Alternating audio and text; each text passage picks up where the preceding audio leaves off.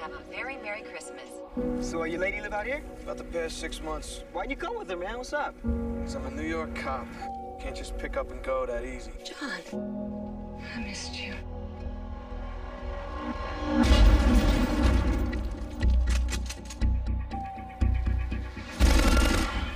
You can walk out of here or be carried out. But have no illusions, we are in charge. Think, damn it, think. We've got a fire alarm. I thought I told all of you I want radio silence. Sorry, I didn't get that message. Mayday, terrorists have seized the Nakatomi Plaza. This channel is reserved for emergency calls only. Do I sound like I'm ordering a pizza? Possible crank call. Check the area, confirm. No signs of disturbance, dispatch. Welcome to the party, pal! Do you really think you have a chance against us, Mr. Cowboy? Yippee-ki-yay. You hang in there.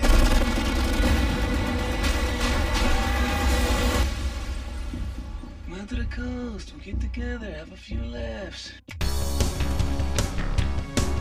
Let's see that again. We take your favorite movies from the past and see if they hold up after time has passed. They may have been great 30 years ago, but there will be flicks that we gotta let go. Let's see that again.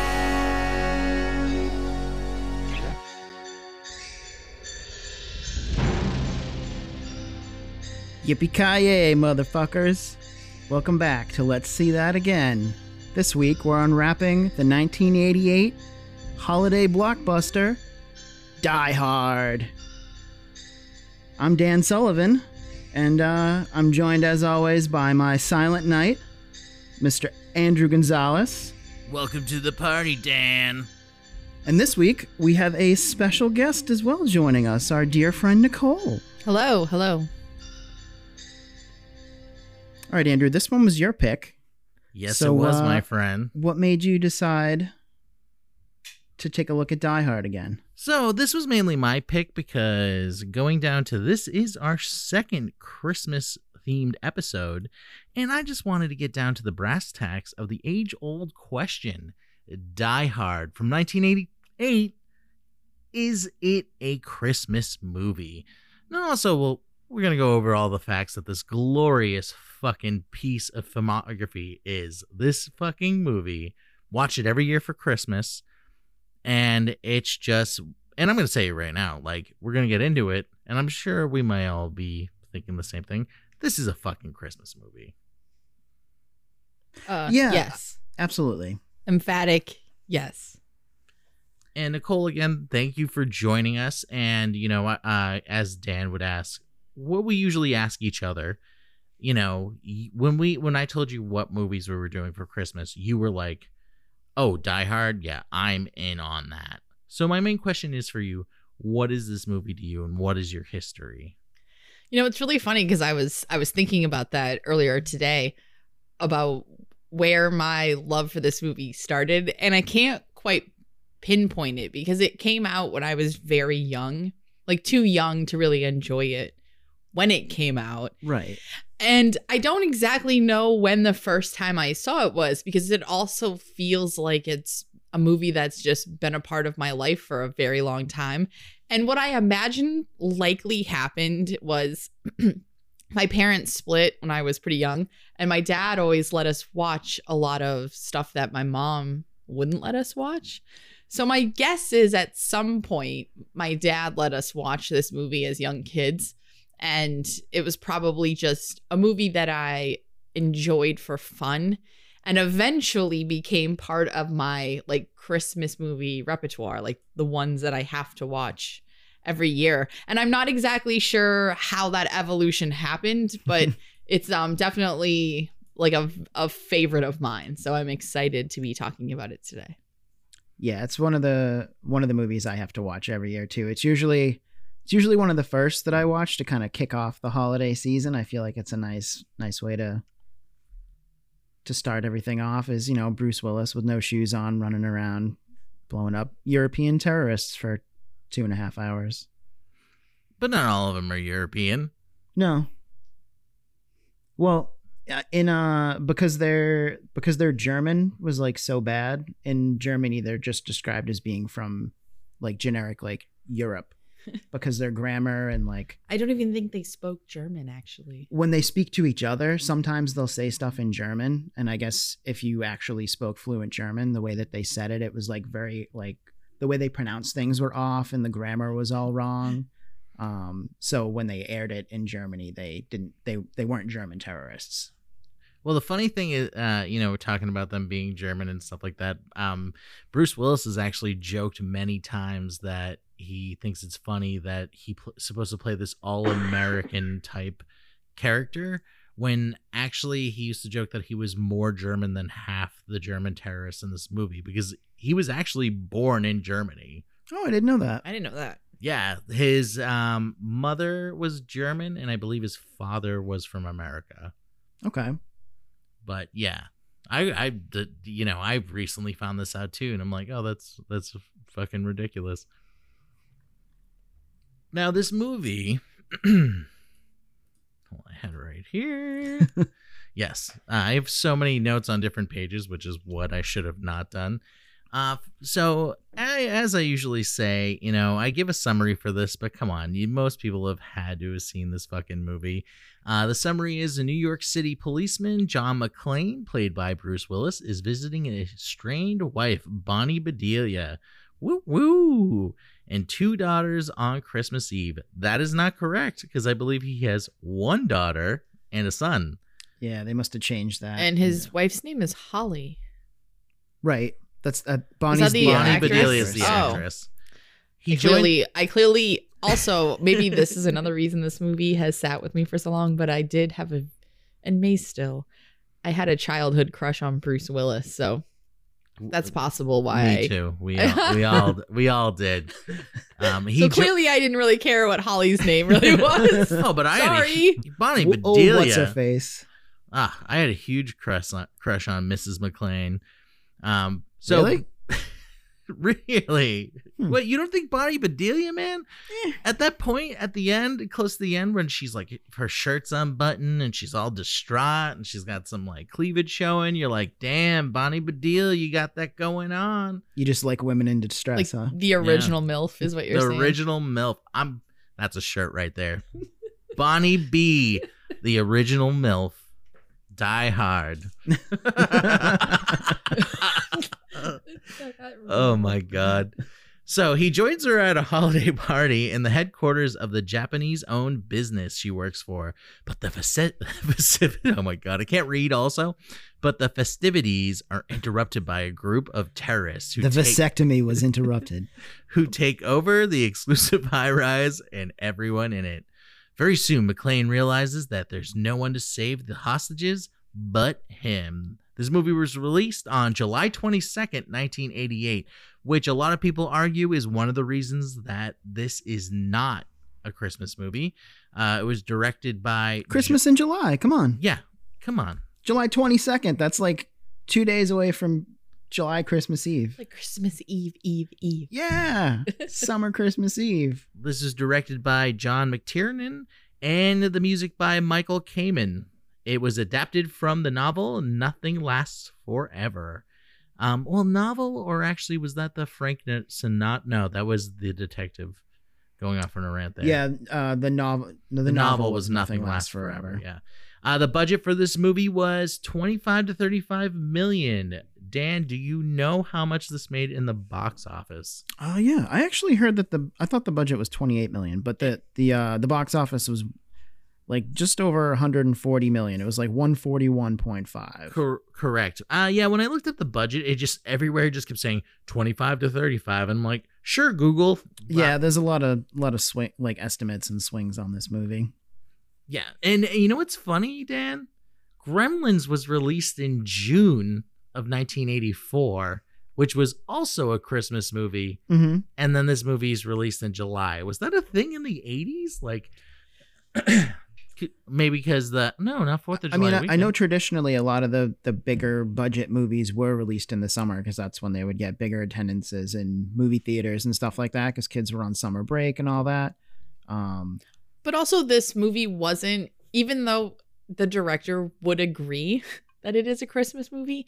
It wasn't intended to be as such, Right. when they made it. So they were probably just keeping up with their original schedule and didn't, because, you know, they will, I'm sure we'll talk about how quickly things were changing on set as they were filming. And I'm sure a lot of this story, you know, evolved in the moment, and they probably didn't necessarily know how much that Christmas was going to play into it until they were like days before shooting it. And I think that's probably why it was still released in July, but is still considered by many people a Christmas movie. I think I agree with you on that one, because they're probably, because there are certain things in this that they added to be like, well, why did John do this? Like, so this was probably a way to get John to be like, why would John be at this building? Why would he be at her work? There would be no other more reason than having a Christmas party. And you know, you said that the director would probably agree that this is a Christmas movie. He does, but there's a certain person that actually disagrees. I've been attacked by terrorists, asteroids, film critics, music critics, restaurant critics, divorce lawyers, male pattern baldness, and none of it stopped me, because I am still Bruce fucking Willis.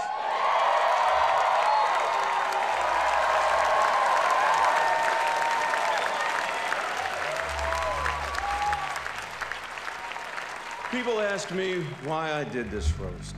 Was it because one of the last guys who did it became president? Hell no. Why would I want to be president when I can just keep being Bruce fucking Willis? I did this roast for one reason, and for one reason only: to settle something once and for all. Now, please listen very carefully. Die Hard is not a Christmas movie. Boo. It's a goddamn Bruce Willis movie. So yippee-ki-yay to all of you motherfuckers. I'm going to have to say that's the first time I've ever heard that. And again, Bruce Willis, special place in my heart. Yeah. But I'm going to have to say that I think he's wrong. He's totally I think wrong. he's wrong. He was very humble in that speech, though, I gotta say. Yeah. That was the 2019 roast of Bruce Willis. You know, and yeah, he was just. So he's just lashing out at that point. Yeah. But come on, like, fuck you! It's not a Christmas movie. But no offense to Bruce Willis, like, no, fuck like, Bruce Willis. I can't even say his name. Like, you don't know you can say his name. The tool in which Call him the a tool. message is being passed. You didn't create the message. Exactly. So, you know. Well, technically, the director says it's a Christmas movie. It's a Christmas movie. It's a Christmas movie. It's like Andrew said. It's at a Christmas party. Almost every room has Christmas decorations. I have a machine gun. Ho ho ho. I mean, constant references to Santa, Rudolph, Frosty. He asked for Christmas music in the very beginning. Tapes. A gun to himself with a Christmas tape. Reginald Bell Johnson singing a Christmas song as he walks out to his car. Like, it's a Christmas movie. What was that Run DMC like Christmas rap? Oh, Christmas Time in Hollis, I think it is. Yeah. Yep. That's playing in like within the first like 2 minutes. Yeah. When Argyle picks him up. Argyle, what a character. Right? Argyle's definitely smoking weed in that limo downstairs. Ride or die, kind of. Kind of literally. Argyle's the man. Yes. Andrew, I think this is our first R-rated movie, right? Is it? I don't think we've done an R rating yet. I was trying to think of that. Was Cool World not R-rated? Because it should have been. I don't know. I think that was. I don't know if anyone even rated Cool World. We did. In a way. Anyone that got paid. I'm checking it out right now. No, that movie was PG-13. Yeah. Cartoon boobs are okay. I mean, this one's got like real boobs within a couple minutes, so it's definitely one of the more adult Christmas films. Oh yeah, 100%. And I was actually going to say back to what Nicole said when she said like, oh, this is what the director intended to be, intended to be Christmassy. But I'm pretty sure the original writer wrote it then they fired him and got someone else, and they rewrote half of this fucking movie. Yeah, they wanted a funnier guy, right? Like the first Yeah. guy wasn't funny enough or something. Yeah, it was. So it was originally like you said, it was based on a novel by Roderick Thorpe, and then the screenplay was first getting worked on by a guy named Jeb Stewart, and he did like The Fugitive, like serious movies like that. Oh wow. And it wasn't really working, so they decided to hire Steve Souza, who's done like the Flintstones with John Goodman, but he also Classic. did like Judge Dredd and like the Street Fighter movie. I am the law. Um, Wow, you're really naming some winners with this guy. The Street Fighter movie. Beverly Hills Cop 3. I mean, so clearly, he's the guy. He's got some chops. They liked him enough that they let him do Die Hard 2. He did a good job, though. I'll tell you that. Are you knocking the Flintstones movie with John Goodman? Dude? No, I said classic, man. We're fucking classic. covering that at some point. right. Yabba Dabba Doo. Yeah, Getting I all was- worked up here. I was reading that when he was doing his rewrites, he was only pages ahead of the shooting schedule. Yeah. Like that's how quickly things were changing to get his like additional layer into the When script. he picked up the project, they were already filming, and they only had 33 pages for a script. So they're like, you have to just That's write not another, like, I think it was like another 99 or something Oh my like that. God. So that's why there's like continuity errors. Like if you notice in the beginning when they all get out of that big truck, the ambulance. yeah, the Where'd they ambulance, like later on, like it's not in the truck in the beginning of the movie. And it's because they just didn't write it at that point. They didn't figure out at that point, they didn't know how they were getting out of the building. Right. They knew that they had to blow up the top of the building, and they knew they had to figure out how the villains were planning to escape, but they didn't actually have that written down yet. Didn't seem to bother a lot of people. It was movie magic. It was definitely a lot of movie magic and duct tape made this film. I almost thought you were gonna say DuckTales. Woo! Up.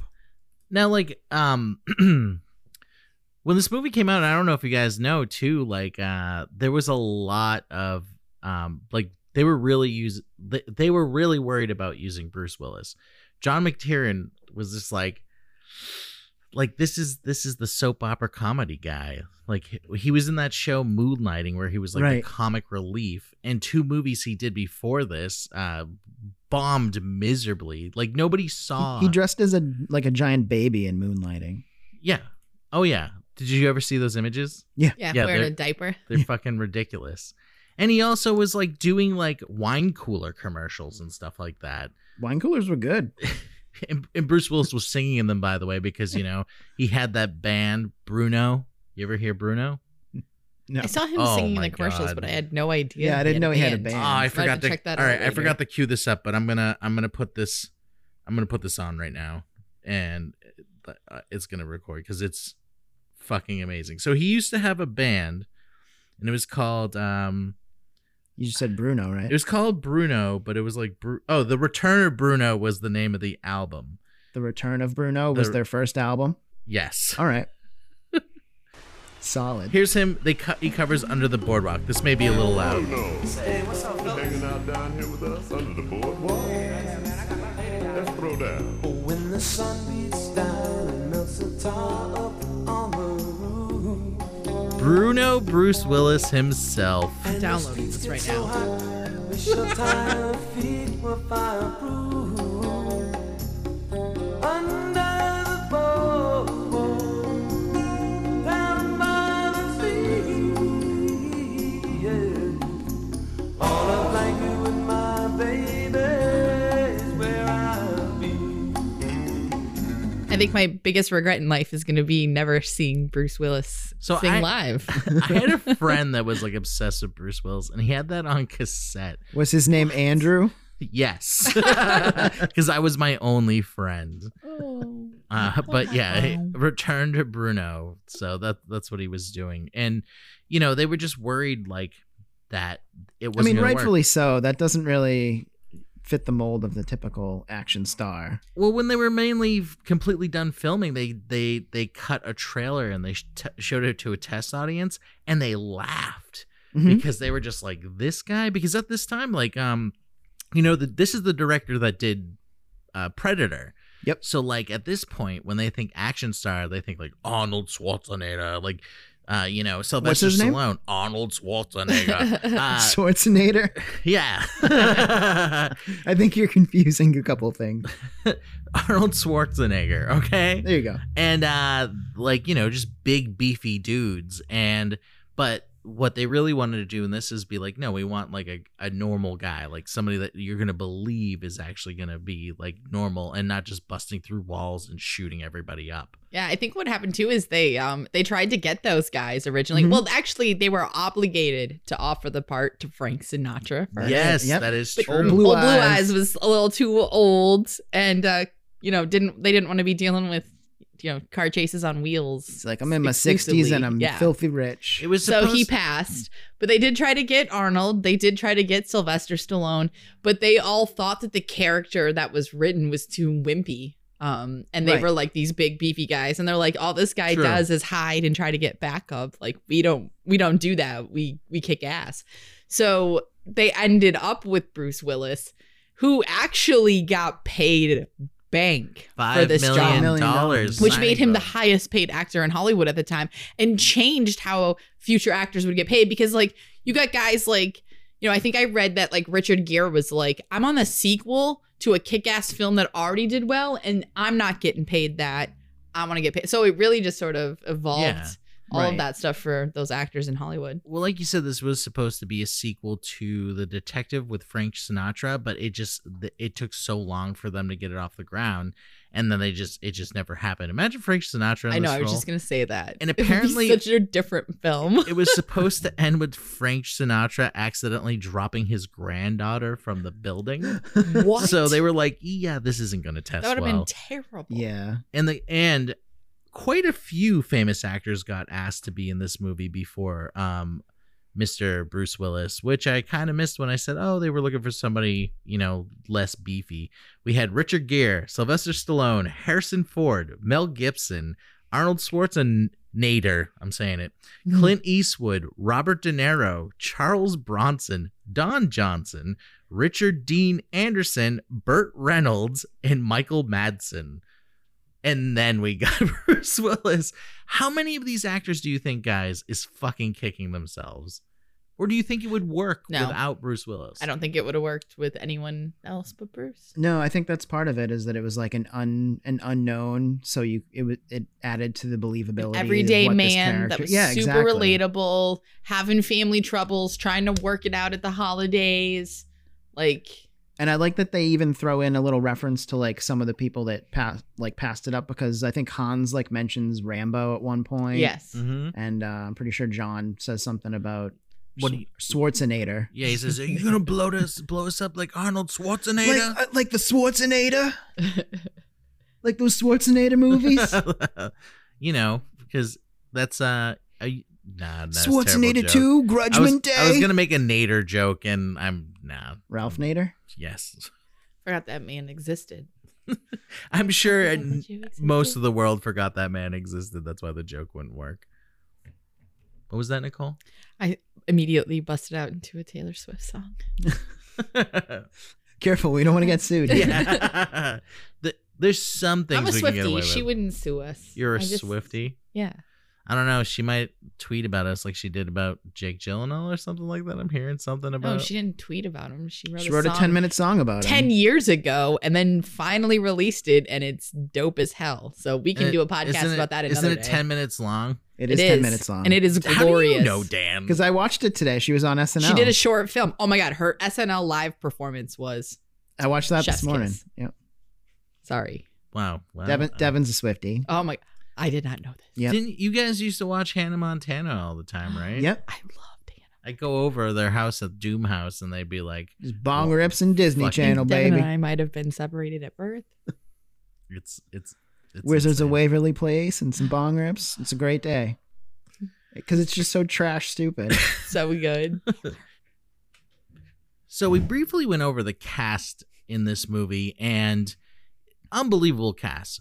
We got Bonnie Bedelia, we got Reginald VelJohnson, we got Paul Gleason, and then we have the master of villainy himself, Alan fucking Rickman, who this was his first movie. they found him doing a villain in some sort of like Shakespearean play. Yeah, he was like on Broadway, right? Yeah, he was like 42. And he was like, 42, and he was like dressed in like, high socks and like, looking like a colonial dude. And I mean, it's cool that this movie basically made the careers of both him and Bruce Willis at the same time. Oh, yeah. Because like I said earlier, I think that kind of lends to the believability of these characters, is you haven't really seen them in anything else. And they both just went like all But he first turned down this role because it was like mainly his second day in California. And then like, he was like, I'm going to be typecast as the villain forever, which it did boost his career, but it is true that he was mainly known for playing villains or wanting to play villains, and he kind of regretted that. Stop being so good at it. It's true. Yeah, he was kind of made for it, so I'm not really sure. Stop sounding like that if you don't want to be a villain. I'm Alan Rickman. Yeah, you had a creepy voice, bro. Like, what were people supposed to do with you? I love you. Hey, Harry Potter, because he played Snape, right? Yeah. The only thing I've ever seen him be like a good guy in was Dogma. Oh my god, I forgot about that film until just now. I love Dogma. Wow, what a great film! Good fuck. When Kevin Smith used to make good movies, instead of just like burger pop-ups. Yeah, he's fucking awful, but I still love him. Or sequels to his movies that nobody watches anymore. I mean, I'm definitely gonna watch the next Clerks movie. Oh yeah, I am too. But like, Hoosiers was awful, and Tusk was an abomination. I kind of like the new Jay and Silent Bob remake. I didn't see it.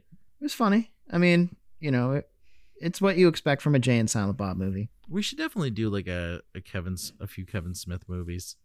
I'd like to do a lot of those. I think Clerks was on our original list.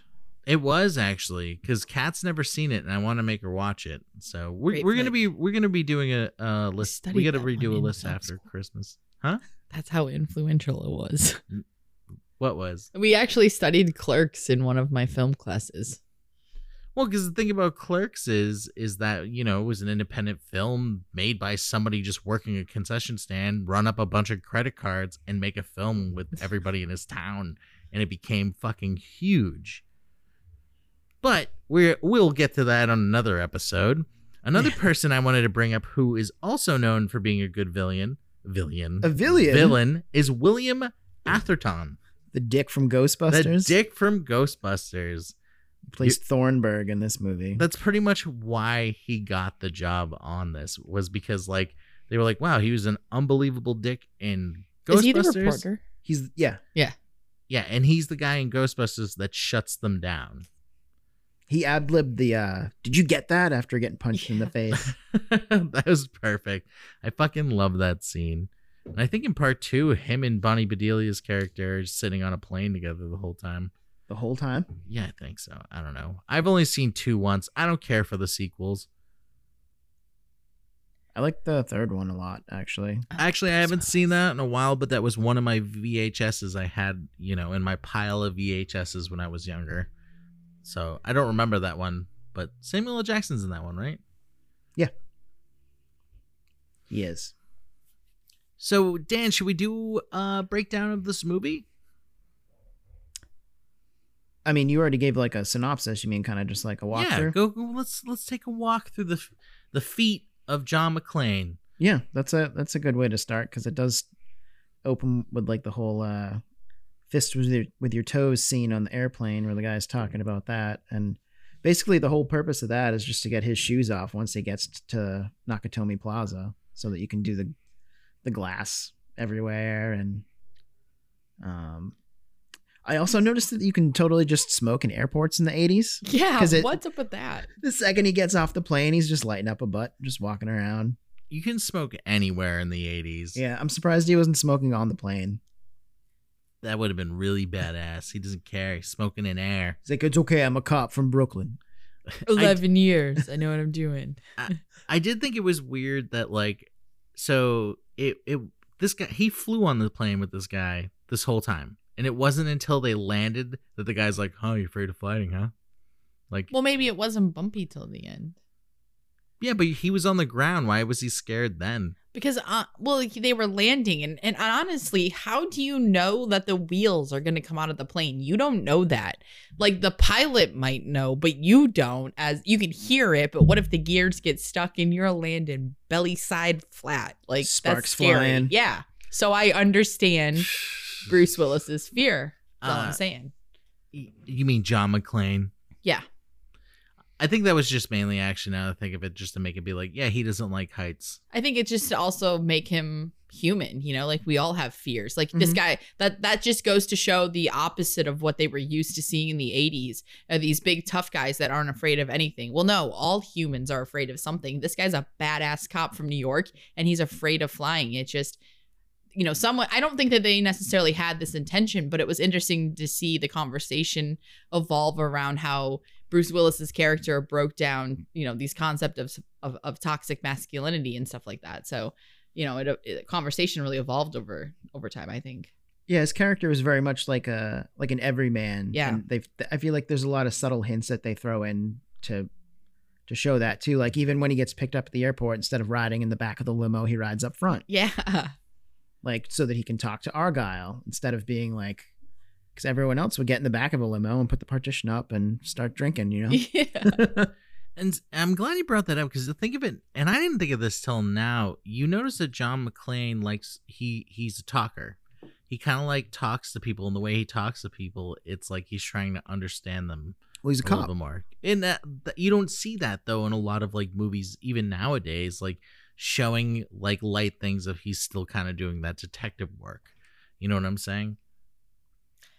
There was one thing that I found a bit perplexing about his character because it never necessarily, nothing becomes of it in the film, in my opinion.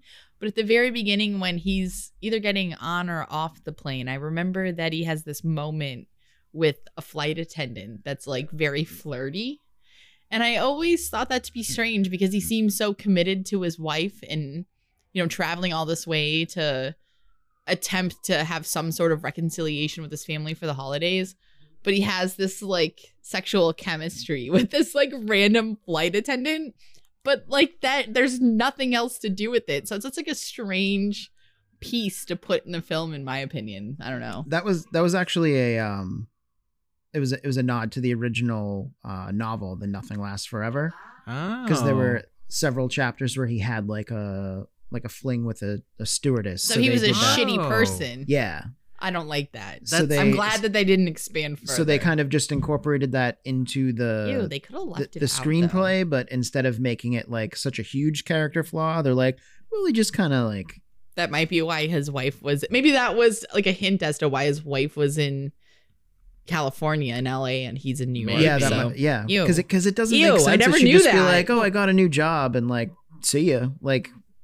Something else might have happened. Why did that just ruin my crush on Bruce Willis a little bit? Well, they did I don't say know. breaking dreams here every episode. Well, I feel like they did kind of say that like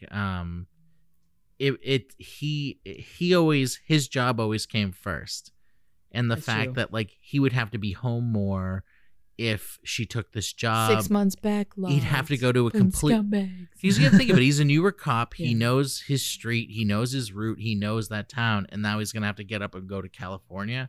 So he's got to change his job, and he's not happy about that. Yeah, Argyle called him out on his shit. He was like, "Oh, so you thought that she was just gonna get tired of being out here without you, huh?" And Fucking Argyle. and he just called it like he saw it. I respected that. You know what I wish they did? They did more with that teddy bear. Like, I feel like there could have been a lot of cool, funny action scenes with that fucking teddy bear. I think there was probably a lot that just got lost because they were, again, writing rewrites just pages ahead of filming schedule, which is not, 120-page script is about 120-minute film. So Yep. you have to think about like how not far ahead they really were, and they were flying by the scene on the pants. So there's a lot of fun stories that exist as to how, as the crew kind of grew closer, that evolved some of the script. Even like the most famous line of the film came from a conversation that, D'Souza, was that what the second writer's last name was? Yes. D'Souza and Bruce Willis had early on their love about like these old westerns and stuff like that. So it really is kind of interesting to see, like you mentioned, those, continuity issues at the beginning. Yep. A lot of that existed because of that. And I think a lot got left behind, but I think, what they probably created in its place, was worth it. We got some of those iconic pieces, like, Yeah, and great scenes that were actually accidents, like when he slips in the vent. Yep. That was actually a stuntman that just fucking... in the elevator shaft. Yeah. Can you imagine? That must have been terrifying. They're like, oh my God, we got to redo that. No, it actually it looks pretty good. Yeah. Or Alan Rickman had to fall actually from, when in the end, when he's, spoiler alert, anyone, if you haven't seen it, a What? sin, but He when dies? Is he okay? when he's, hanging on by the ledge and he falls that, down that building, they wanted that to look real. So he had to legitimately fall 40 feet into a giant blue airbag. And they told him, we're going to go 1, 2, 3, go. The stunt director said, do it on 2. So the fear that you see in Alan Rickman's face is genuine and sincere because he was not prepared to fall backwards 40 feet. It's real terror in his eyes. Yeah, which insane, by the way, that these like, at the time, borderline nobodies in Hollywood willing to risk their like safety and lives to do these insane stunts, because that was another thing that made it such a phenomenal action film, was like a lot of the stunt work that happened. So I think that was kind of neat. Yeah, I also liked the I guess irony that Hans Gruber dies in the exact same way that Snape kills Dumbledore, like falling to his death from a tower. Oh my God, that's so good. Do you think Like, that oh my they knew God. that when they made the come Harry on. Potter? Yeah. I wouldn't be surprised. They're like, all right, so Dumbledore's going to be wearing a Rolex. I did think Snape's going to take it off of him and he's just going to fall. all the little things that bring back as a nod is that fucking Rolex. When, what's Cokie McGee's name? Ellis. Ellis is like, show him the watch. It's a Rolex. It's a Rolex. And I thought it would have been funny if, like, on it, you find out later it's not a real Rolex because of that clip. It's a Bolex. It's a Bolex. Well, I did like Bruce Willis's reaction where he's like, oh, I'll see it later. And it actually was like the pivotal piece that he undoes to kill the villain. Yeah, that's the watch and the way they just like the way he clips it. I always thought that scene was ridiculously funny. Death by Rolex. So, Mr. McClane gets to the party. He finds out that Holly is not going by Holly McClane anymore. What a kick in the balls. I also like. But also, if he was cheating on her, But as we we don't just know that. learned. We don't think my so. big question at the beginning of the movie was, so when he gets there and he goes up to the guy at the front desk, they like make him look up her name so that they can see where he is. And then they're like, oh yeah, 14th floor, like the holiday party or whatever. Like that's where everyone is. And it's like, if that's where everyone in the building is, why did I have to look up where she was? You sure it wasn't to like check in to make sure he got the name right? No, because he got it wrong. Yeah, because he looked up the wrong one. Like he said Holly McClane, and then he's like, all right, well, let me look it up. And then he's like, oh, she's on the 14th floor. This movie really tries really hard to be like, to push in things they want you to get. Like how can we make it that he knows that she is keeping her maiden name, and like the hint to the audience that there's some problems in. I think they could have done that more subtly though, and had it just like a nameplate on her desk or something. But they wanted to show you the cool technology that this tower had. Wow, so cool. Alphabetical order. It was touchscreen too, wasn't it? I don't know, but I think those questions that you're asking, they literally had to ask because they were rewriting so quickly again. So, they were like, how can we get, Hans and That's not a Detective good McClane excuse. to meet, right? Without them, killing each other, because we want John McClane to, jump down the side of the building with a fire hose. And a lot of that stuff was happening just, in the moment. So that's why you get these like things that aren't maybe as effective as they could have been, I feel. Yeah, they decided to do like that interaction scene that you're talking about because they like offset on a random happenstance. They asked Alan Rickman if he could do an American accent. And he's like, well, I can't really do an American accent, but I can do a California accent. Which is so hilarious. That's like what everyone always says they can do, though. Yeah, dude. Yeah. Radical. You sound like a southerner. Radical. Well, that's it. That's an English actor doing the impression of a German, doing the impression of an American. It was beautiful. It really was. I thought it was really cool too. That whole interaction between Hans and John, where they're like trying to figure each other out the first time they meet face to face. I don't know if you noticed, but like basically every shot in that scene is like a Dutch angle too. Oh, okay. So a Dutch angle is more like your head. It gives the impression that your head is like slightly tilted to the side, and it's supposed to give the feeling of just like general unease and like suspicion or confusion, you know, exactly. Like it adds like another like, oh, this doesn't feel right.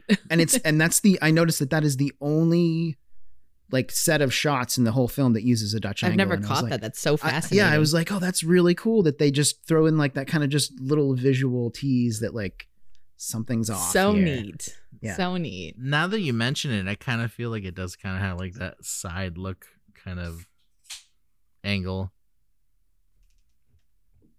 Yeah, with like kind of a lot of like vertical lines kind of going out in different directions. Yeah, that's a great scene. And what you guys were talking about, Nicole, you were saying that like that scene, well, or Dan was saying that scene was mainly added so that like when Hans says shoot the windows, that's how he found out that John McClane was not wearing shoes. So when he says that, we get that lovely fucking scene of him pulling large pieces of glass out of his feet, which still make me fucking cringe every all the blood time everywhere I too. See it. Ugh. I don't even like stepping on like a pebble. I read that they had like an insane budget just for glass. I can it was imagine. like 180 grand in there glass. There was a lot of glass going everywhere in this movie. Yeah. And he wore like fake little feet slip-ons sometimes. They recorded all of this, well, most of it, in a Fox building, which you know owned the movie. Mm-hmm.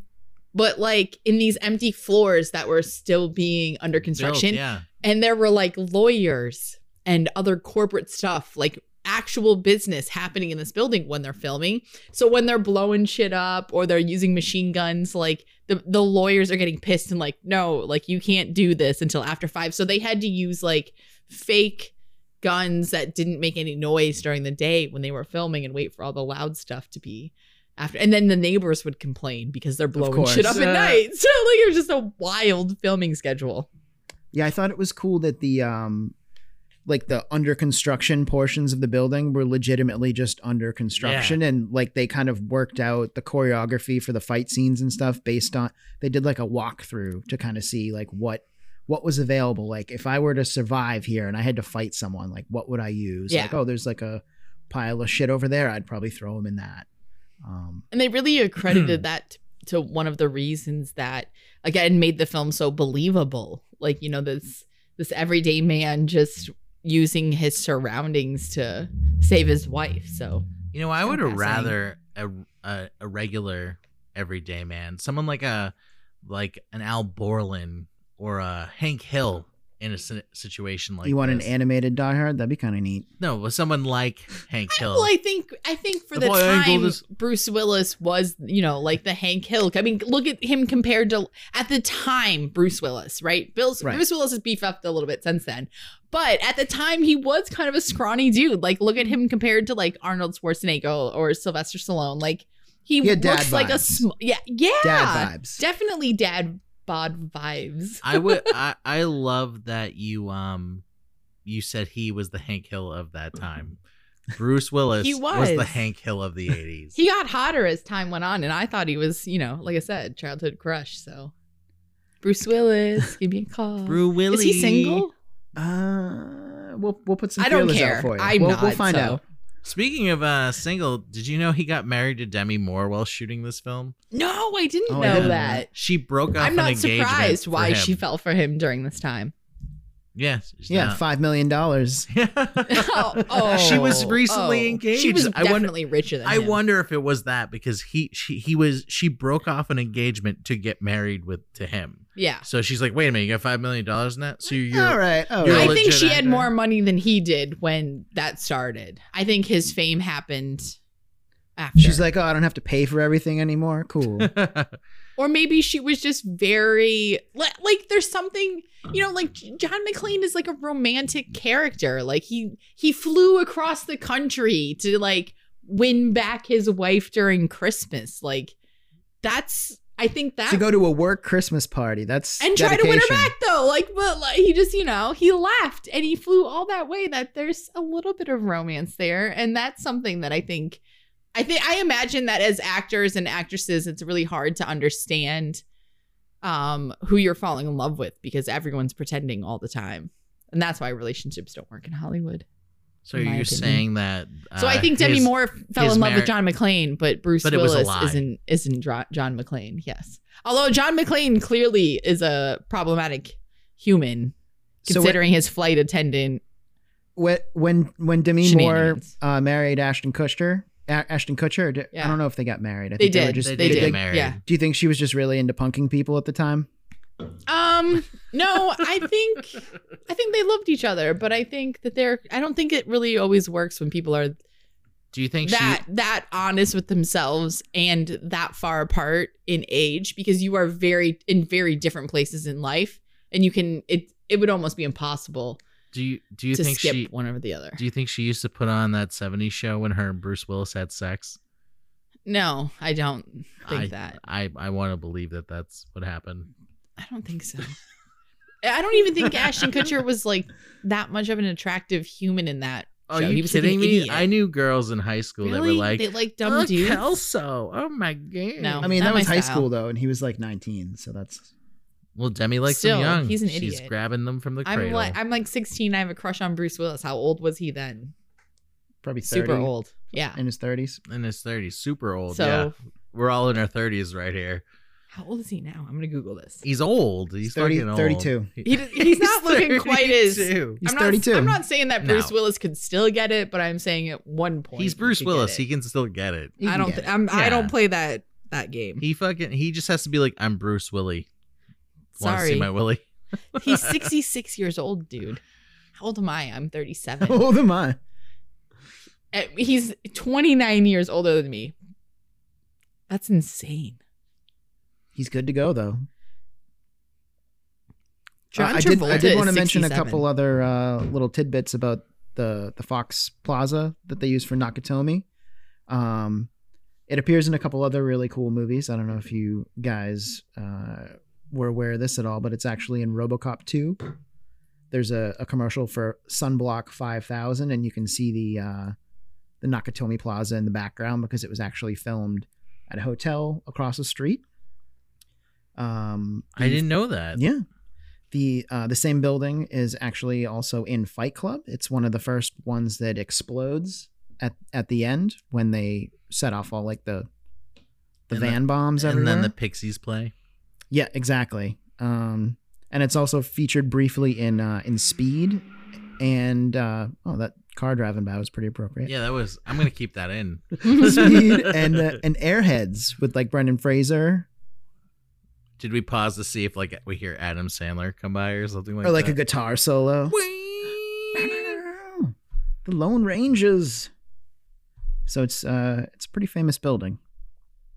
I want to visit it and pee in it. Take a dump in it. I like how quick you were on that dump right before Oh, I yeah. said. I'm gonna call it Hans and flush it. I said pee. So there's a character I want to talk about real quick that he says I want maybe problematic stuff. Ellis. Well, Ellis, I think he's made to be problematic. But Takagi, am I saying it wrong? Takis.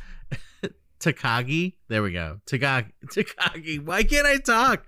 Takagi, who did you know George Takei wanted to play him? And they turned him down? Yep. And he was pissed. Dick He move. wasn't happy about it. I think he would have done a great job. Though it was a really small role. But did you notice there's 2 references to Pearl Harbor, and the first one is when he first meets John McClane, and John says like, "Oh, I didn't know Japanese celebrate Christmas," and Takagi says, "We're flexible. Pearl Harbor didn't work out, so we got you with these tape decks," and then the code to the vault is Akagi. I knew the password one. Yeah. Yeah. Which is one of the Japanese aircrafts that carried out the strike on Pearl Harbor. I never knew that. So that's so funny. weird. Like, did he hate America? I don't know. I mean, if he's Japanese, it might just be part of the culture. You know, it might be like a famous ship, I guess, or something like that. Maybe you know how there's like World War II buffs. Yeah. Yeah, maybe he's just a fan of. And we did terrible the things nerdy that stuff. we like. But actually, now that I think about it, the ship that the password was the ship that the actor, because he was in like a movie about Pearl Harbor or something like that. It was like the ship that he was like the captain of. So I think it was just like a nod to that. More nod to like him being to like in a that past movie. role. Yeah. Okay. But still, I thought that was crazy. I thought you were going to talk about Ellis and his you really want to get into Ellis with his little yeah, nose candy problem. Well, I'm trying to think who else didn't he say something like or maybe someone else said it. I put down a quote. I thought it was from Ellis where he's like pissed off at the camel jockeys. Maybe it's the Hebes. Yes. Was that Ellis? That was Ellis. Yeah. I mean, plus he's just doing cocaine and Sprechen Sie talk. Yeah.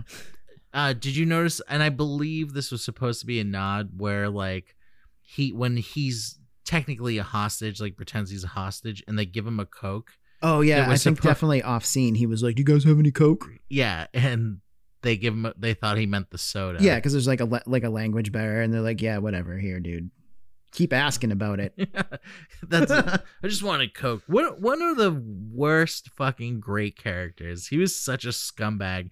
Now I was wondering too. Do you think him and Holly were fucking? Because no, I think he was trying to. Yeah, but I think that was his intention. I think Holly is an independent woman who she don't need no man. Yeah, who moved to LA for herself and for her family, and John McCain stayed behind like a fool. Is that her other husband? Sorry, John McClane. John McClane. Isn't John McCain the guy that ran for president? John McClane stayed behind like a fool. And he's a prisoner of war, damn it. But really, she's just waiting for him to come. So she doesn't give a fudge about any other man. You can swear, it's fine. Okay. She doesn't give a fuck about any other man because she's waiting for hers to show up and catch up to what she already knows. She took and the he's watch.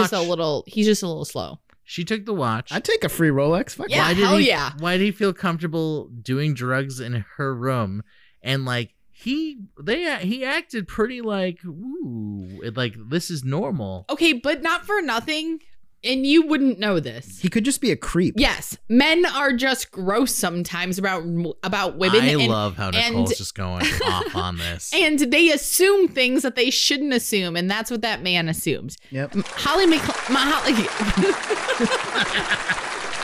doesn't give a fuck about him.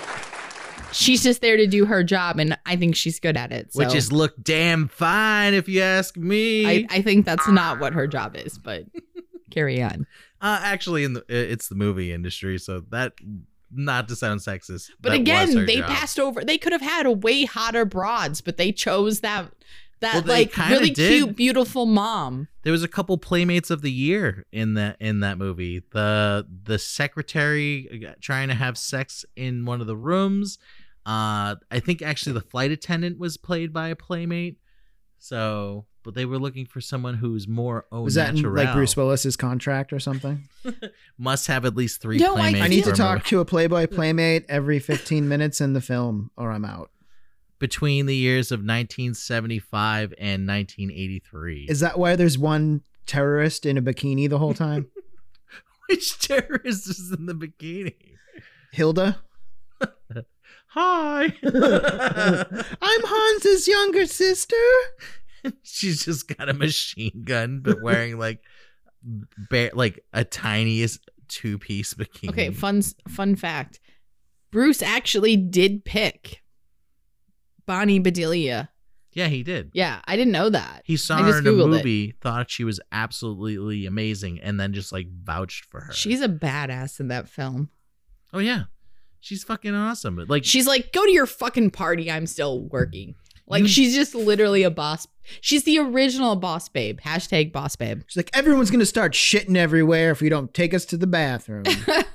you needed someone that was gonna be able to play without coming off being like someone with an attitude, somebody that's like definitely dated a New York cop.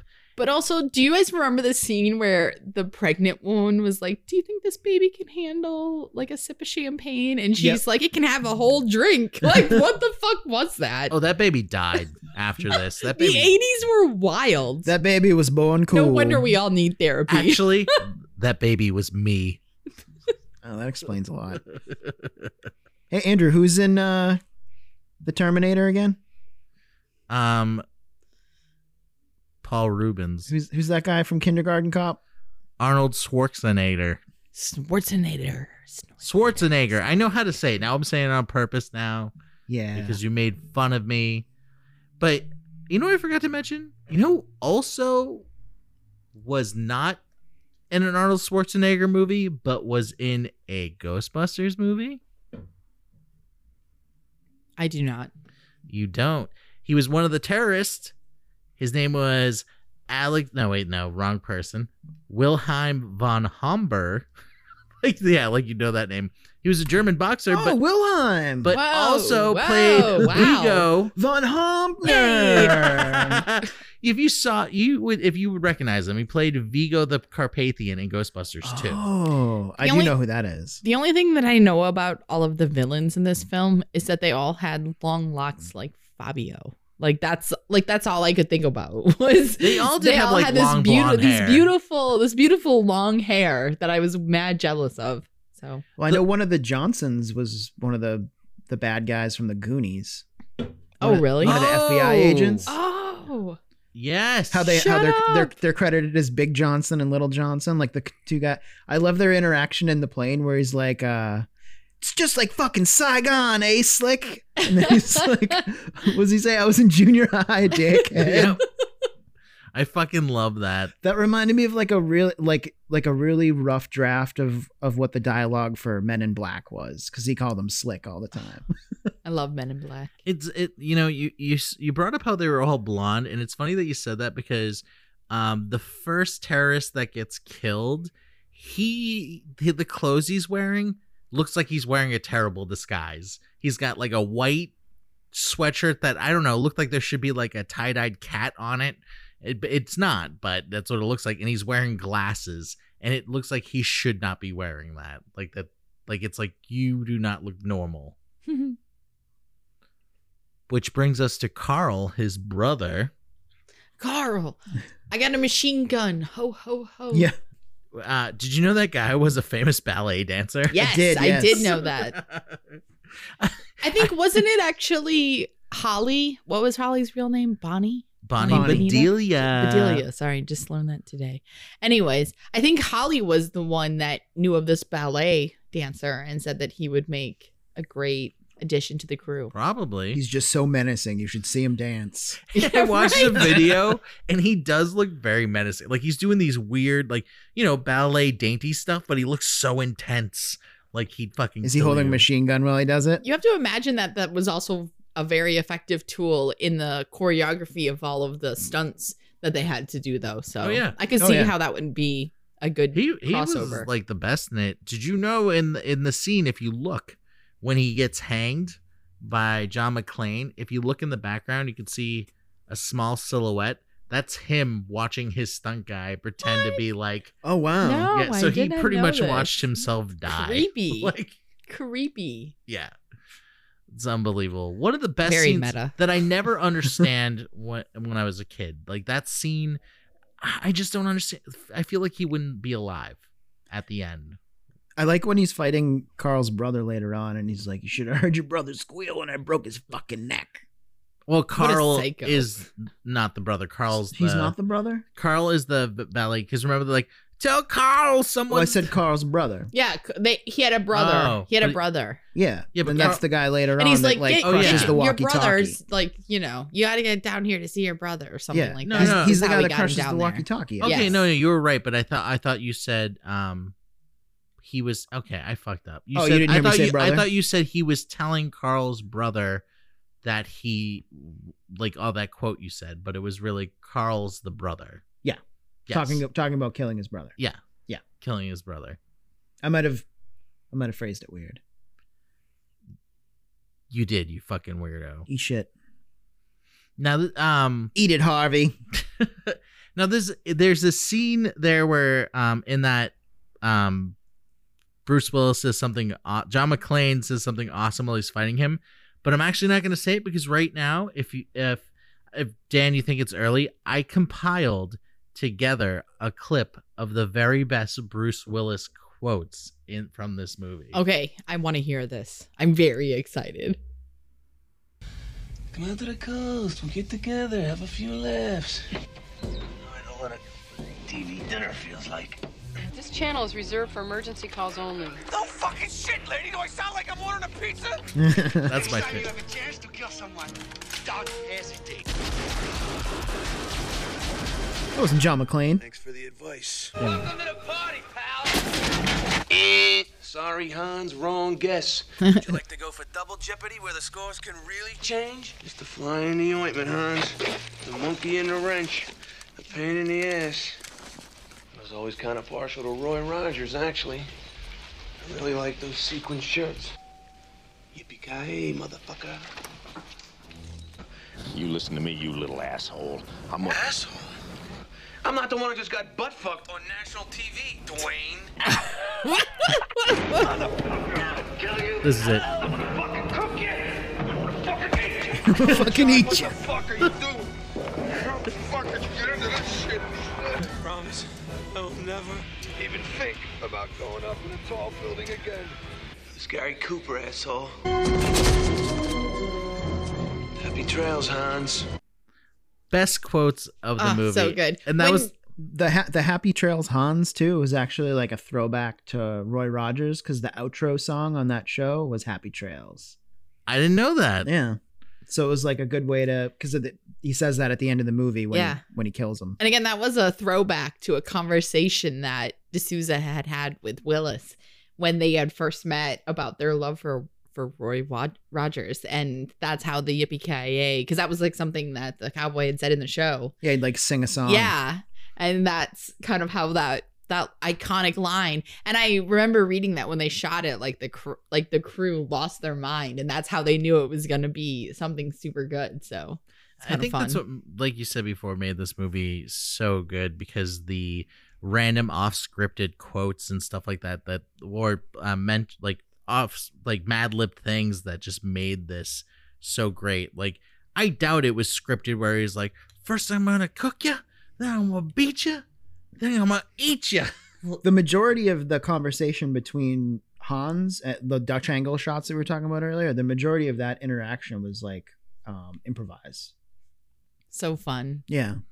Yeah, it's insane to think about to hear about how haphazardly this film was put together, to see it become something that was, nominated for Academy Awards and shit. So yeah, it's insane. Like even there's a scene later on, like we were talking about earlier, when Ellis is basically talking to the terrorists.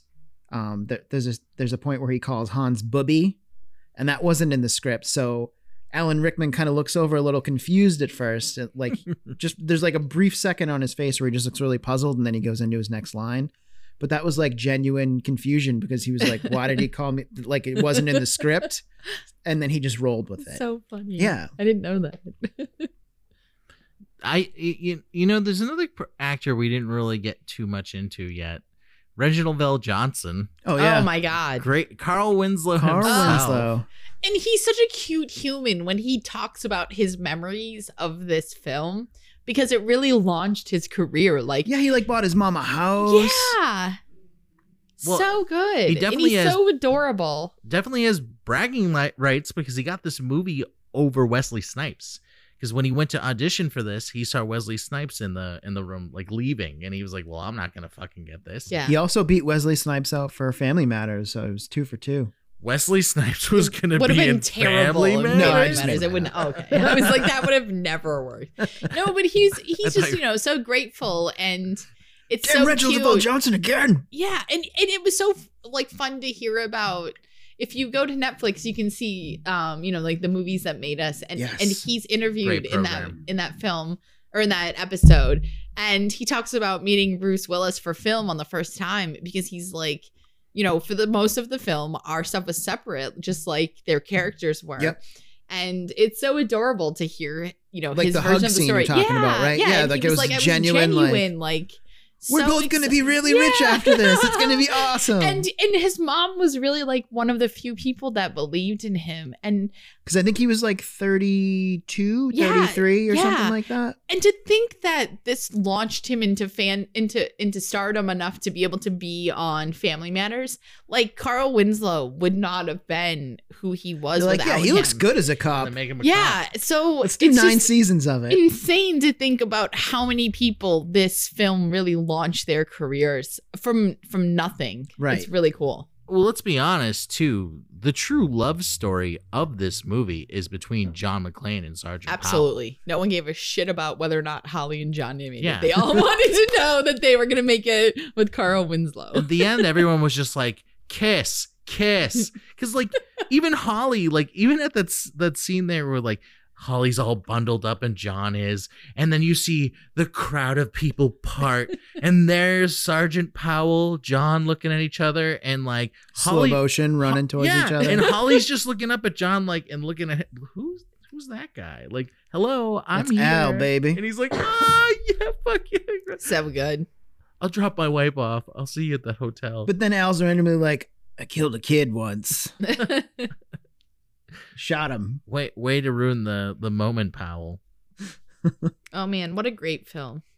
To go back to the original, entry of this podcast, I simply do not understand people that can be in the camp of this is not a Christmas film. Yeah. Like There's- I understand there's just it too wasn't much. intended to be, but it's an iconic film outside of being a Christmas film. And then when I think you have to include that in your assessment to think about the influence that this film had on future action films. But it is, if it wasn't Christmas, John McClane would have no purpose of being in LA. And I just do not understand how people could not consider this a Christmas film. They could have So- just said he was there for Arbor Day. But they didn't. They chose an Christmas. Easter party. They have fucking Christmas decorations in that dude's office, like little Santas. He's whistling Christmas music That dude, as he his name is walks through Tagagi. The guy is dead. Say his name. I don't know all their names. I'm just Well, even when like the SWAT team comes and stuff like that, the classic hacker guy, I think it was played by, his name was Theo. It was Clarence Gilliard.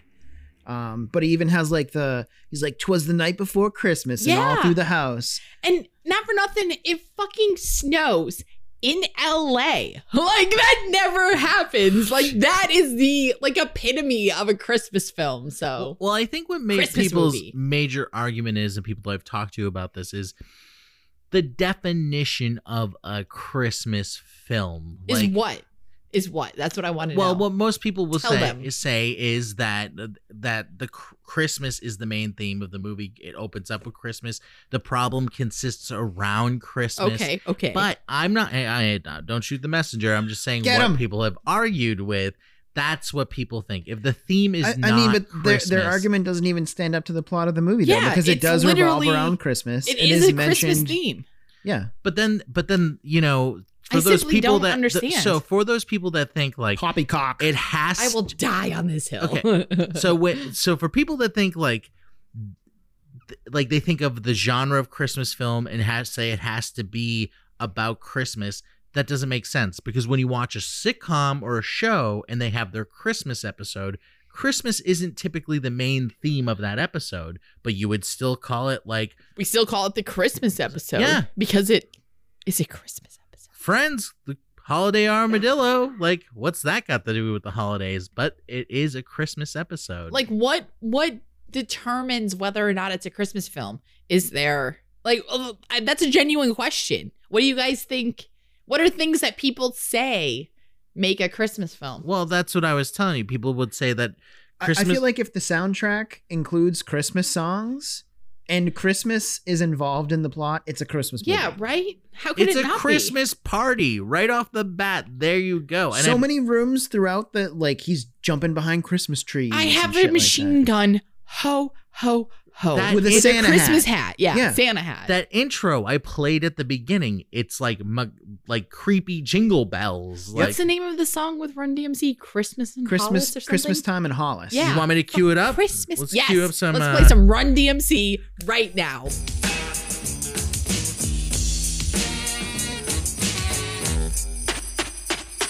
was December 24th on Hollis Ave at the dark when I seen a man chilling with his dog at the park. I approached him very slowly with my heart full of fear. Looked at his dog, oh my God, a ill reindeer. But then I was yelling 'cause the man had a beard and a bag full of goodies, 12 o'clock at night. So I turned my head a second. So I did think that it was kind of cool.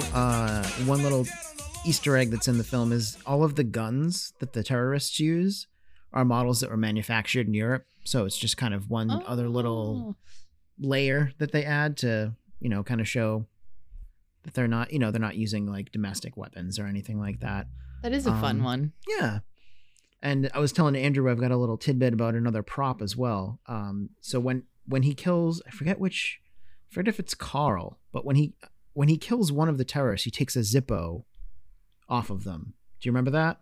Oh, is that when... I think that's the one he might have killed that gave the advice, if you're going to kill someone, don't stall, just kill them, and then he kills them. Oh, okay. Is that when he picks up the cigarettes and goes... That's right. Yeah. These are so bad for you.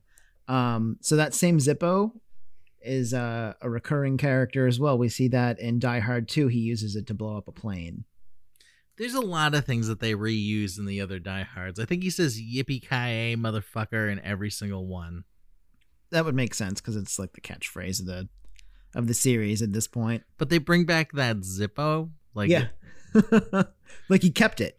I wonder if... Wouldn't you keep it? I would. I'd keep it. I wonder if there's people that are like, it's that Zippo! Oh my God! Oh my goodness! He's using the Zippo!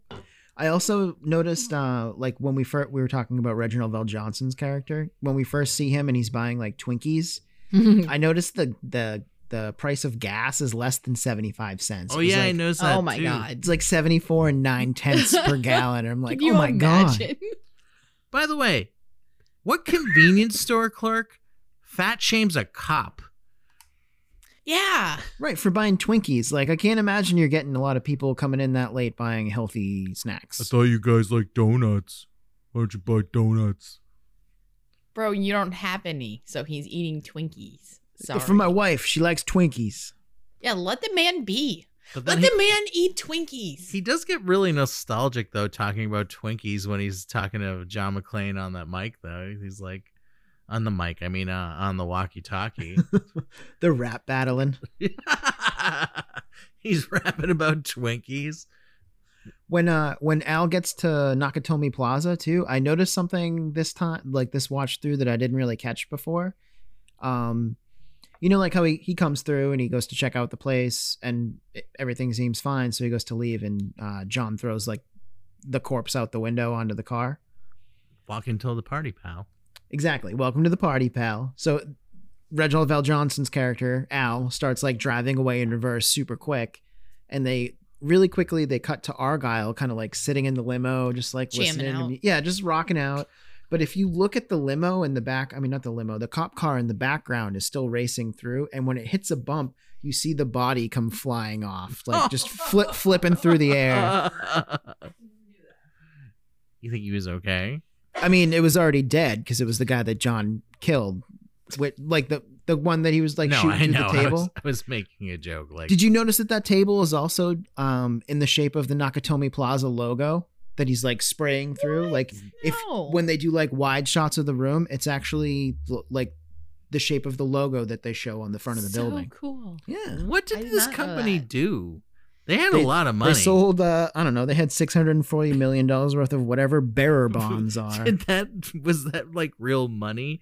Isn't there a thing that says that like that would have pretty much come out to like not what they were saying that it would come out to? I don't know. I don't even know what a bearer bond is. Yeah, I don't even know if they'd be able to cash them. All that for nothing. Just drilling into this safe. You know, with this smarts and setup, I feel like they could have robbed some easier location and made easier money. Right. Yeah, like actual money. It's like a bond, but it's only a paper bond, so it allows anonymity. Is that how the word is? Is that how you say it? All right. Anonymity. But why were these Anonymity? ones so important? Maybe because he had so much of them. So when they do get into the vault, because there's like you can steal them and then they're yours because there's no paper trail. True. Yeah. It's literally just this piece of paper. Whoever owns it, you can just owns exchange the bond. it, Yeah, cash it like out. cash. It's like cash. Yeah. When they do get into the vault to get those bearer bonds too, there was another little, I don't know if you noticed the painting that's in the vault too. I know you're a bit of an art buff, so I thought you might get a kick out of this. So the vault also contains, it's an Edgar Degas painting. I might be butchering the last name, but it's called The Dance Class, and it was created in 1873 with an estimated value of $4 to $8 million, and that was also like it's just kind of seen in the background of the vault. How did they get that? Wouldn't you just take that? Fuck the bonds. I mean, 640 million versus 4. I'd take all of it. Yeah, but you're already in there. I'd be the guy being like, I don't know what to do. Maybe with they bonds. didn't know. Maybe they But don't I know a appreciate guy likes art. I feel They like it didn't know would be was a harder to Degas. sell a individual. Was it like a painting as ballet well. painting? Yeah, it was like Yeah, it's like a Degas. dance class. Yeah. Or maybe it was a print, but not if it was in a vault. He just got it from like what Bradley's at that time. There was He bought it at Target. there was no Target. Then it'd be Bradley's. They definitely had Target. Kmart? back then. 1988. When would Target invent Like it? late Shut 90s. up, really? I thought early Target was around my 2000s. whole life. Were you born in a Target? Like, And I'll die in a Target. I was born in a Target, and I'll die in a Target. Jesus Christ. I'm Googling it right now. But like, yeah, like he just went and got Bradley's. He really liked it, and he put it in the safe. 1975. So yes, Target What? was around in Target? Minneapolis. So No I don't know if it was a thing on the East or West If it was Coast out in LA, because yeah. it was a Midwest start. In New But- England here, I just remember living near Bradley's, and then I cut my leg open behind a Bradley's and almost died. Ew. Yeah. there was a We did not have Bradley's back home in Iowa. That's not a thing. Okay. in Revere. There was a lot of broken glass at the park behind Bradley's. Is that where you were? I was smoking weed behind the dumpster behind Bradley's like a classy young adult. And I went to step over a box that had pieces of a broken window in it. And it stabbed me in the back of the Ouchie. knee and then snapped off. I had like a 2.5 inch shard of glass in my leg. You're like John McClane. Yeah. I Oh had my to I had to go to gross. the ER though. And I This I is lost like so much John blood I McClane. couldn't remember my address. That's terrifying, dude. It was pretty bad. I almost So died. gross. I was like just trying to get high before going to see The Exorcist, and I never got to go to the theater. Is that, Did you ever whenever- get to see the film? You never saw The Exorcism? No, I've never seen it. What? The Exorcism? Sorry, The Is Exorcist. that the sequel? Cyst. Yeah, I went to go. No, I went to go. It was like He's they never they seen it. re-released it in theaters. I- and I was I've- supposed to go see it. I All right, actually, well, I have, think that definitely has to be added to your guys' list. Yeah. I then, actually have so. something to admit too. I've What? also never seen The What? Exorcist. What? Even I when they can't. re-released it, like in the early, outta here. like late '90s, all my friends were going to see it, and I was like, Yeah, I was trying to go see it, and then I ended up bleeding out in Burlington. Well, that's a fair excuse, but it's not an excuse. How old were you when that happened? I was like 9. uh, I'm just kidding. no, it was like freshman year of high school or something. Okay, like so that. it's been at least what, 15 years? That's generous. Okay, yeah. so you've had 15 years to rewatch this film. Shame. Shame. I'm a busy man. I gotta watch The Office every other day. I do love that show. I don't know. I gave a boner noise on the. Is there a cat in there too? Boner notice. It was boner my can. notice. There's a boner notice. Can we just talk about how bad Bruce Willis must have smelled? Like, oh yeah, or John McClane. I disagree. Rather. I disagree. That 100%. end scene when he the start of the movie, he's got a crisp white shirt, and by the end, it is just like brown. Yeah, I feel like the ladies will agree with me on this one. I guarantee he did not smell bad. At that end, when he's like, hugs, and he's just like shuffling. Hi, honey. He looks like he's. I bet he smells like a burnt Italian sub. Yep. I don't know. I bet it smells amazing. Burnt Italian sub, or burnt Wiener Schnitzel because he is German. But he wasn't necessarily German. Play like crickets or something at that point. Yeah. I should add a womp womp like on this. It's just womp womp womp womp. Oh my god. Nah, man. I think when sweaty dudes are doing like hot dude shit, they probably smell good. So no. Yes. No. It's pheromones. So how would he man. smell? How do you think? Looking at that scene, think of it right like now. Badassness and sex. No. That's how I think he smells at the end. Like a high school locker room. Sometimes that's sexy when you're a kid. Bag? No. Yeah. Like, have you ever smelled a pair of going to Carhartts? fucking There's nothing the gym hotter and than that. smelling like Carhartts? Yeah. I'm from Iowa. I don't usually smell other dudes' Oh pants. my god, dude. I got in trouble once. That's why he's not allowed to go near any elementary schools. I go to elementary schools every day. Every day. And that's true. And for people that don't know Dan, it's not because he's a pedophile. No. Yikes. This escalated. I really enjoy the lunches. This escalated. This fucking 30-year-old guy just shows up here for lunch. Good meals. Chicken nuggies. Hey. Friday's pizza day, baby. Taco Tuesday. So we talked about all these quotes from everybody else and John McClane, but I feel like, and I put another clip together about this because I feel like Dwayne T. Robinson, played by Paul Gleason, has one of the best lines in this movie, and I felt like he didn't get enough love, so I made this little clip just for him. Maybe not LAPD, but he's definitely a badge. How do you know that? A hunch. Things he said. Like being able to spot a phony ID. Jesus Christ, pal. Could be a fucking bartender for all we know. It's crazy. There could be over 30 hostages in there for all we know. We don't know shit, pal. If there's hostages, how come nobody's come to us with ransom demands, huh? If there's terrorists in there, where's their list of demands? All we know is that somebody shot your car up. It's probably the same silly son of a bitch you've been talking to on that radio. Excuse me, sir. But what about the body that fell out the window? Well, who knows? It's probably some stockbroker got depressed. We're ready. Yikes. Kick ass. Go. Did you hear that? He just let the guy die, man. He just gave him up. Give me that headset. That's like pulling the trigger yourself. Man, can't you see what's happening? Can't you read between the lines? It's on the right channel? Yes, sir. He did everything he could to save him. If he gave himself up, they'd both be dead right now. No way, man. No way. They'd be talking to us. No, darling. Asian Dawn. Dawn. D-A-W-N. Not dong. Yeah, sir. Not Dawn. Oh, the FBI is here now? Yes, sir. Right over there. Hold this. Want a breath, man? Oh, Christ. Gonna need some more FBI guys, I guess. I thought it was funnier than probably anyone else, but I thought his character was one of the best funny characters. Except Robert Ebert hated that character and is why he gave this movie a very bad review. I don't know that I necessarily put much stock in Robert Ebert. Like, I care a little bit about his opinion, but not a lot about his opinion. I mean, Roger. Yeah. Oh, Roger Ebert.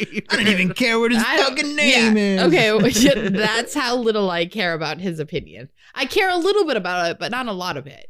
Like, I think, he probably has some interesting perspectives because he's obviously considered an expert in the film world. But at the end of the day, like, you don't get to tell me what's entertaining. And I'm sorry, man. Fucking Die Hard is entertaining as shit. Yeah.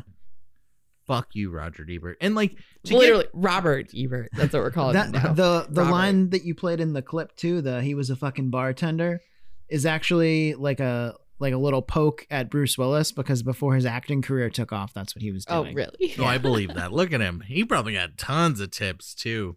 What happened to Bruce Willis though? Because he's like, he's lost his hair. Shimmied into the epitome of fame, like Sixth Sense and Armageddon, and now he's fucking making shit ass movies. And I just want to be like, please stop. Like Trauma Center on Hulu. Like what? Wasn't he in that M. Night Shyamalan trilogy too? Like Unbreakable and like That's true. I don't know. First one I was thought he was good. in The Mr. rest Glass, were right? Yeah, he was in all three of those movies. It was Unbreakable was really good. Fantastic. But I think the problem with that is, Nicole, he's so huge now that it's really hard to put him in any other role where you're just like, oh, it's just Bruce Willis. Because like there's probably a couple movies that have come out recently that might be good, but when I see it, I'm just like, it's just a typical action Bruce Willis movie. Bruce Willis just being badass.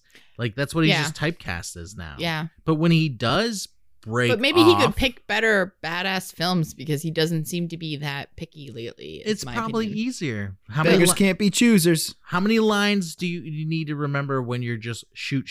Like, yeah, but then those films suck, and eventually people are going to be tired of watching you in those. He has all the money in the world. Ugh, He's. I wouldn't be surprised if he retires in the next like 10 years. Bruce, get it together is what I'm trying to say. Like, I love you, and I am coming from a place of love, but get it together. I hope he retires in 10 years, because No. then he'll be like Clint Eastwood, who's got a new movie Never coming out, retired. and he looks Never like he's gonna retired. die any minute of it. Yeah, and by the way, Clint Eastwood is the ultimate badass. Like, that man is amazing in everything Watch that he comes. the new I trailer. just watched Do you like fucking the smell Cry of Clint Macho, Eastwood? and I loved it. What does Clint Eastwood look like? He smells like dirt and Like sex. horses. Old leather. Orgies. Yes. Old leather. Old and horses. lesbians. No, horses. Old Like a lesbian farm. He horses. looks like he smells like a farm, which, by the way, obviously Smells has like sentimental shit. value to me. Oh well, yeah, but it does smell pretty bad. No, you don't understand. I know. It doesn't didn't grow smell up in a farm. bad. I've been to farms. They stinky. They're not. I mean, yeah, but no. Yeah, but no. They're sexy, stinky. Yeah. Andrew. But my point was, like, if you see the new trailer for Clint Eastwood's movie, he looks so old. He looks like he's gonna, even as he's saying his lines, it looks like he's like holding on to the wall to be like, yeah, I'll help you. It's probably windy, man. It's gonna blow him I away. love Clint Eastwood. I watched Space Cowboys recently with him, and it was fantastic. My dad loves, like, one of my So dad's good. favorite movies is The Outlaw Josie Wales. Mm, That's like, he watches that all the time. so good. I love him.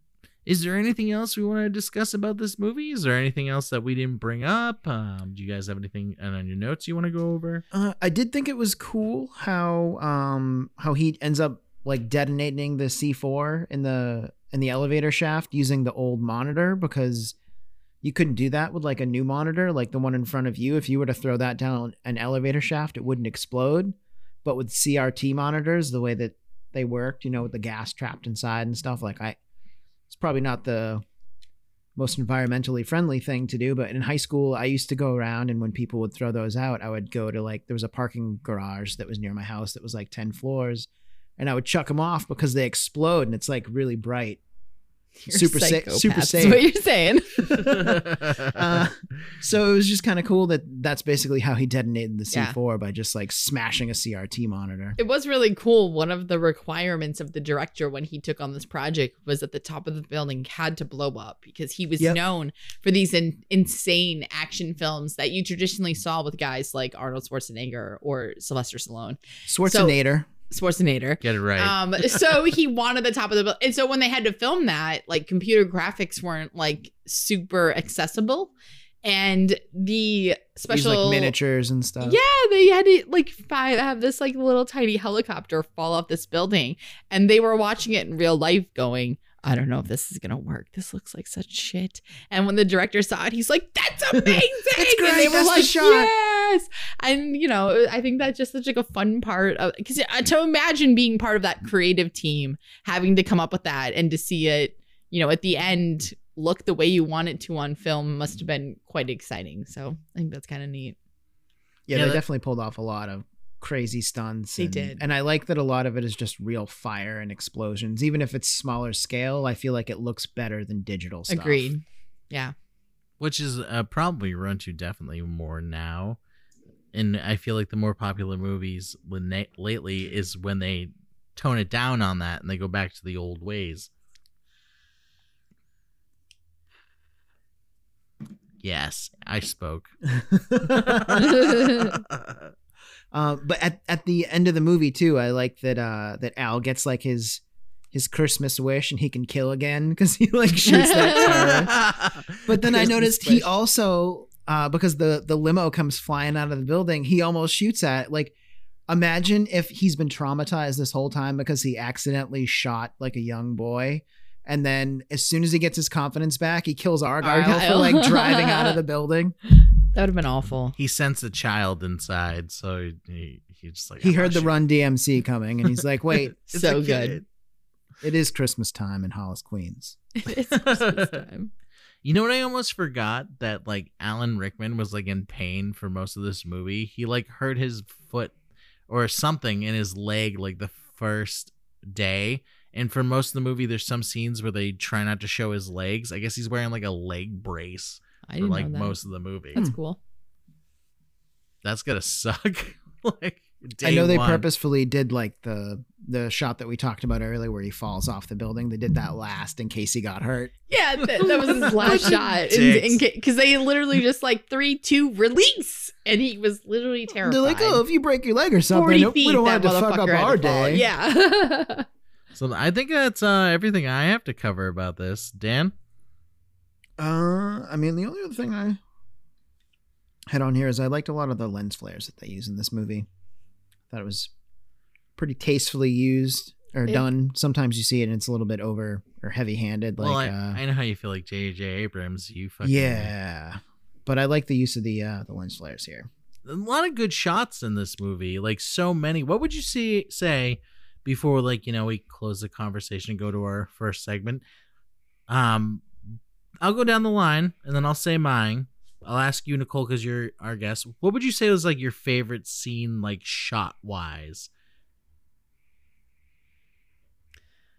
You know, that's really hard, again, because to determine what my favorite shot is challenging because this film has been with me for so long. Or something that you very a lot like. of my favorites are going to be more due to the characters and content on screen versus the cinematography. Like, when you look at the beginning, there's this shot that looks like a drone shot, and it so quickly transitions to John McClane at the airport. Like, it's really fascinating cinematography. But I think that for so long, I didn't necessarily appreciate that as a viewer, that like forever my favorite scene is always going to be related to the quote of yippee-ki-yay, motherfucker, because it's so iconic. And it was like the epitome of like everything that people loved about action films back then, like badass people. But at the same time, it's coming from this character that they're so unfamiliar with. This like person that they considered wimpy that's hiding. That's just like, he's just like the everyday man trying to win his family back. That I think forever will be probably my favorite part of the film. Okay. Dan?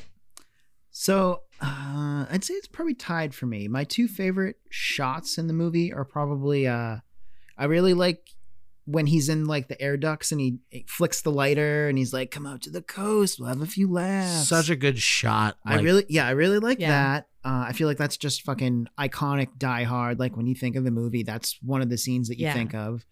And that kind of goes hand in hand with one of my other favorite scenes is I really like when he's on the roof and they blow it and he wraps the fire hose around his waist and you see him jumping off and there's like the fire pluming up behind him. I just feel like that's such an iconic classic like action shot. I just really love it. Yeah, which Bruce Willis started that stunt himself, which is so badass. Yeah, like that's actually him in front of the flames. Yeah. It's not him swinging down and hitting the window, but like Still he actually, yeah.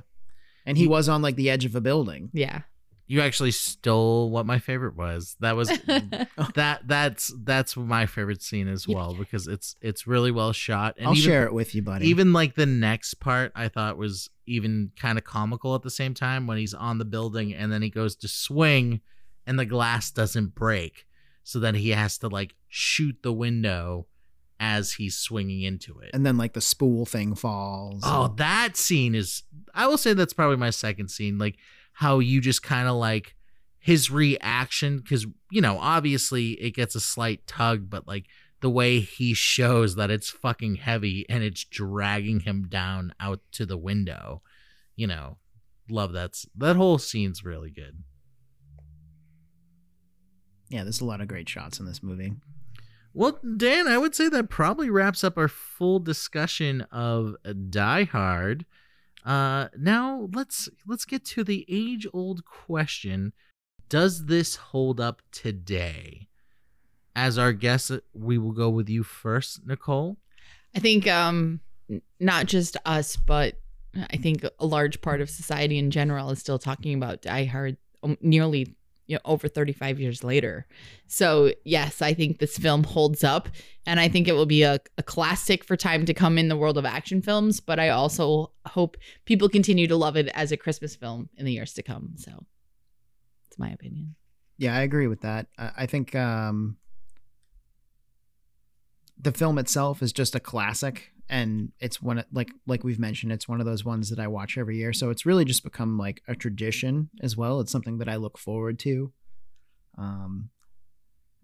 But I feel like a new viewer could still walk in and watch this movie fresh, and it's so enjoyable that you'd love it just as much as if you were to watch it in the theater in 1988. Yeah, that's a really good point. Timeless is basically and what I was looking for there. Of course, I agree with both of you, because the thing that also makes an old movie like this, you know, hold up today, there's not much in it that would age it.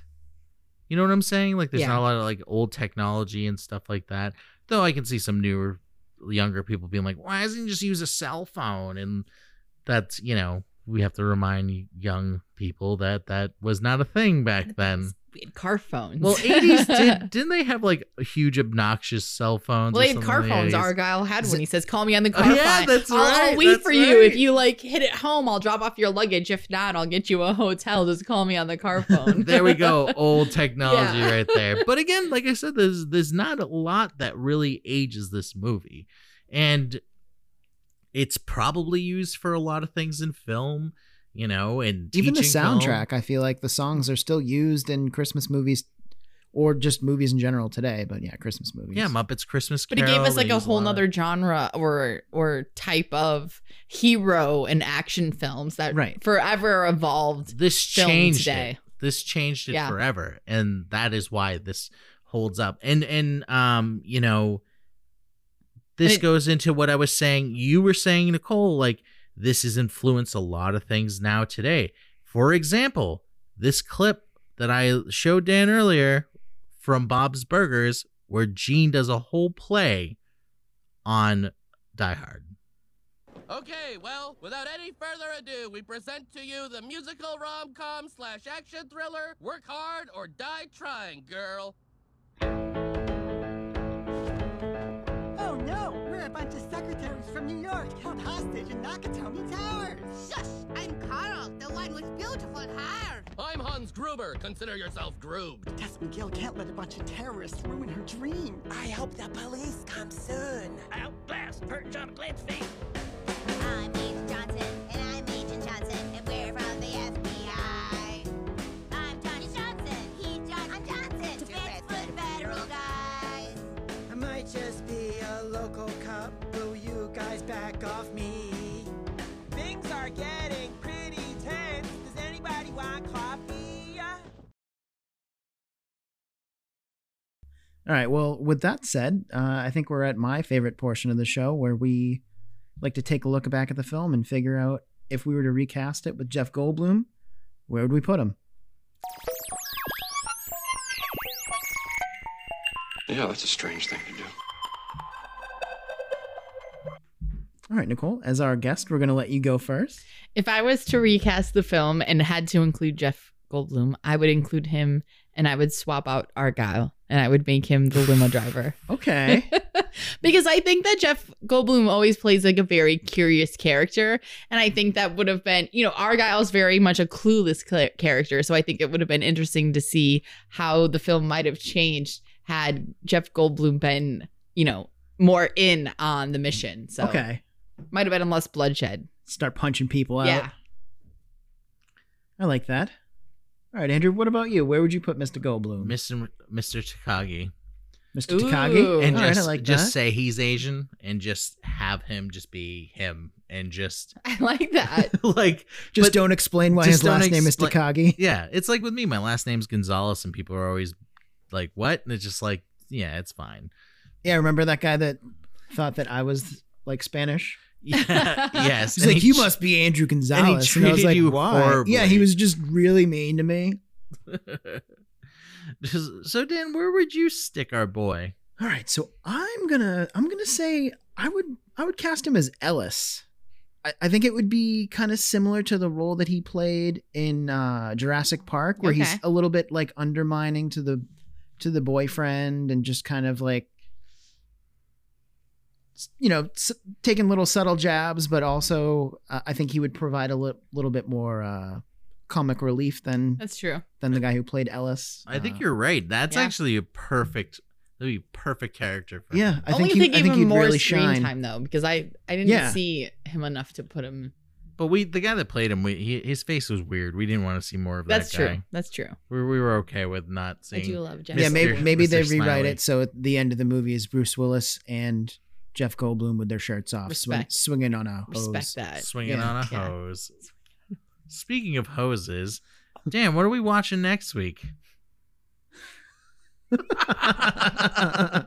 That's your segue. Yeah. A movie with no hoses. Well, when I think of hoses, the first thing I think of is Arnold Schwarzenegger. Oh wow! Home Slice has a big hose. Is that what you're saying? Look or, at the or dude. Sinbad. So yeah, we're gonna take a Sinbad. look at another personal favorite, Jingle All the Way. Turbo Man. So great. Turbo. It's turbo time, baby. Hey, you think that's what he says when he uses his dick? Turbo time. It's I hope turbo. so. It's turbo time. No, I think he Ew. says you just got Schwarzeneggered. Ew. Oh God. Oh my God. I am the Schwarzenegger. Well, if you disagree with us or have any questions and want to tell us how wrong we are that Die Hard is a Christmas movie, Fuck It's you. you can reach out to us at moviehopping@gmail.com. That's moviehopping@gmail.com. And, we do have the Facebook and Instagram. You can always reach out to us on that. And as always, we'll reply with a Yuletide dick pic. Merry Christmas, Happy Holidays, and fuck you, Dan. And Nicole, thank you for joining us. Thank you for having me. Well, fuck you too. Really hold me tight.